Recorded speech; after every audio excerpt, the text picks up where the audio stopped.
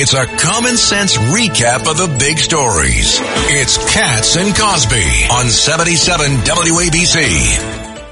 The White House is ramping up the war room, ready for battle because they're expecting a GOP impeachment inquiry, and that could be announced, who knows, as early as next week. Many people are expecting it next month because, of course, Congress is coming back very soon. And joining us now is the great New York Post columnist, our friend Miranda Devine. Miranda, great to talk with you. And where do you think this is headed in time-wise, and does the White House really need to beef up the war room?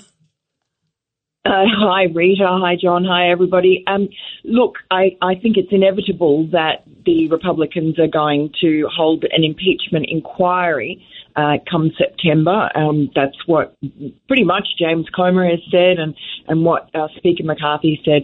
And I think they need to, for a number of reasons, mainly to give themselves more powers than they have currently.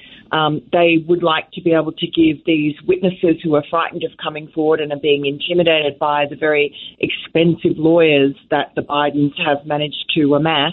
They want to give these witnesses immunity so that they can speak without being concerned about, lawfare being applied to them.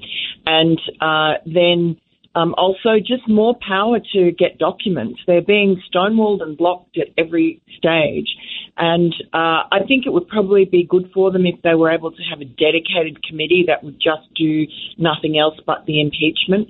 And I think that it will force other sections of the media that are completely ignoring or downplaying or acting like they're the defense counsel for the Bidens. It would force them to actually deal with the evidence and the material on an honest, good faith basis. You know, what do you make also, Miranda Devine, of all these alias emails? I mean, you've got all this stuff with it's 5,400 apparently, potentially, with these like fake names. It might be, they're saying as many as 1,000, where even some where Hunter Biden is CC'd on. I mean, it looks just so fishy. And then you got the burner phones. You got all the other, the whistleblowers. I mean, there's a lot of stuff there, Miranda. Well, yeah. I mean, talk about smoke. There's been a lot of it, and for some reason there's this ridiculous hoop that everybody is supposed to jump through now, according to, the Washington Post and the New York Times and so on, that there has to be, a smoking gun, like a check with Joe Biden's name on it, signed by a corrupt Ukrainian oligarch or something. It never works like that. You have to amass the case, and it's, pieces of evidence on top of pieces of evidence, putting together what I call a jigsaw. And the jigsaw puzzle shows you a pretty clear picture now of the business that the Bidens were running. And the brand, as Devon Archer told us, was Joe Biden, and that's what they were selling. They were selling access to Joe Biden, and that was worth millions of dollars when he was vice president to his family, from, But it cost Ukraine. It cost the American taxpayers tens of billions. Well, exactly. I mean, the disasters that Joe Biden wrought by not really doing what was in America's interest, but doing what was in his own self-interest, particularly when it came to Ukraine, it's becoming crystal clear that what Donald Trump was impeached for was actually Joe Biden's sins. Yeah, that's a great point, because he just got impeached for a phone call. I mean, that's the thing. You sit there, and Ed Cox, who's here with us. That phone call was about about this exactly. And there's an allegation actually of bribery here, by a trusted informant, with respect to Biden, $5 million for him to defend basically Burisma, where his son was on the board. And we also have investigative work where it shows that it was against the U.S. policy at the time. So, in other words, he always said the cover was he was following U.S. policy. But there's evidence that he unilaterally, so it seems, changed the policy. Bribery is a specific provision in the Constitution. It's an impeachable offense. It's an impeachable. And if, in fact, and that's the way you might get a bribery is better actually. than treason, because treason you can get shot. There's a refreshing moment. So you could actually end up with a conviction in the Senate because you are proving something very specific. Yeah. Miranda, your thoughts?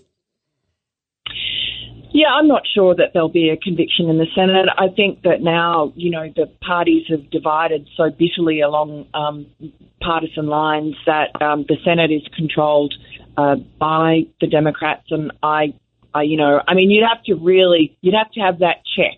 Yes. And you'd have to have a confession from Joe Biden. They're all sort of in denial. And I think that there must be wise heads, though, among the Democratic Party who are looking at all you look at independents now. There was a poll the other day showed that more than 50% of independents think that Joe Biden is corrupt. And that's really quite a turnaround for somebody who won the 2020 election, saying that he was honest Joe and that he was going to be the unifying president who was going to be, clean up the White House after the dreadful Trump years. I think that was a mythology, and that's becoming more evident to the public. Handling legal matters is stressful. So, let the law offices of Frank Bruno Jr. provide you with the insightful counsel you deserve. The law offices of Frank Bruno Jr. has successfully handled thousands of cases for 25 plus years. They focus on elder law and estate planning, but are equipped to navigate you through all stages of family law and divorce to real estate law and probate. The law offices of Frank Bruno. Call 718-418-5000 or visit them at frankbrunolaw.com. That's frankbrunolaw.com. Frank Bruno. He's your numero uno. And Miranda Devine of the New York Post. Did you see also President Biden was asked a couple hours ago, essentially, what do you make? It was late last night. What do you make of the request by Kevin McCarthy, the Speaker of the House, that he wants your bank records? They're saying, okay, let's look at your bank records. Let's look at your son's bank records. Let's look at the grandkids who suddenly got lots of money from some rogue individuals.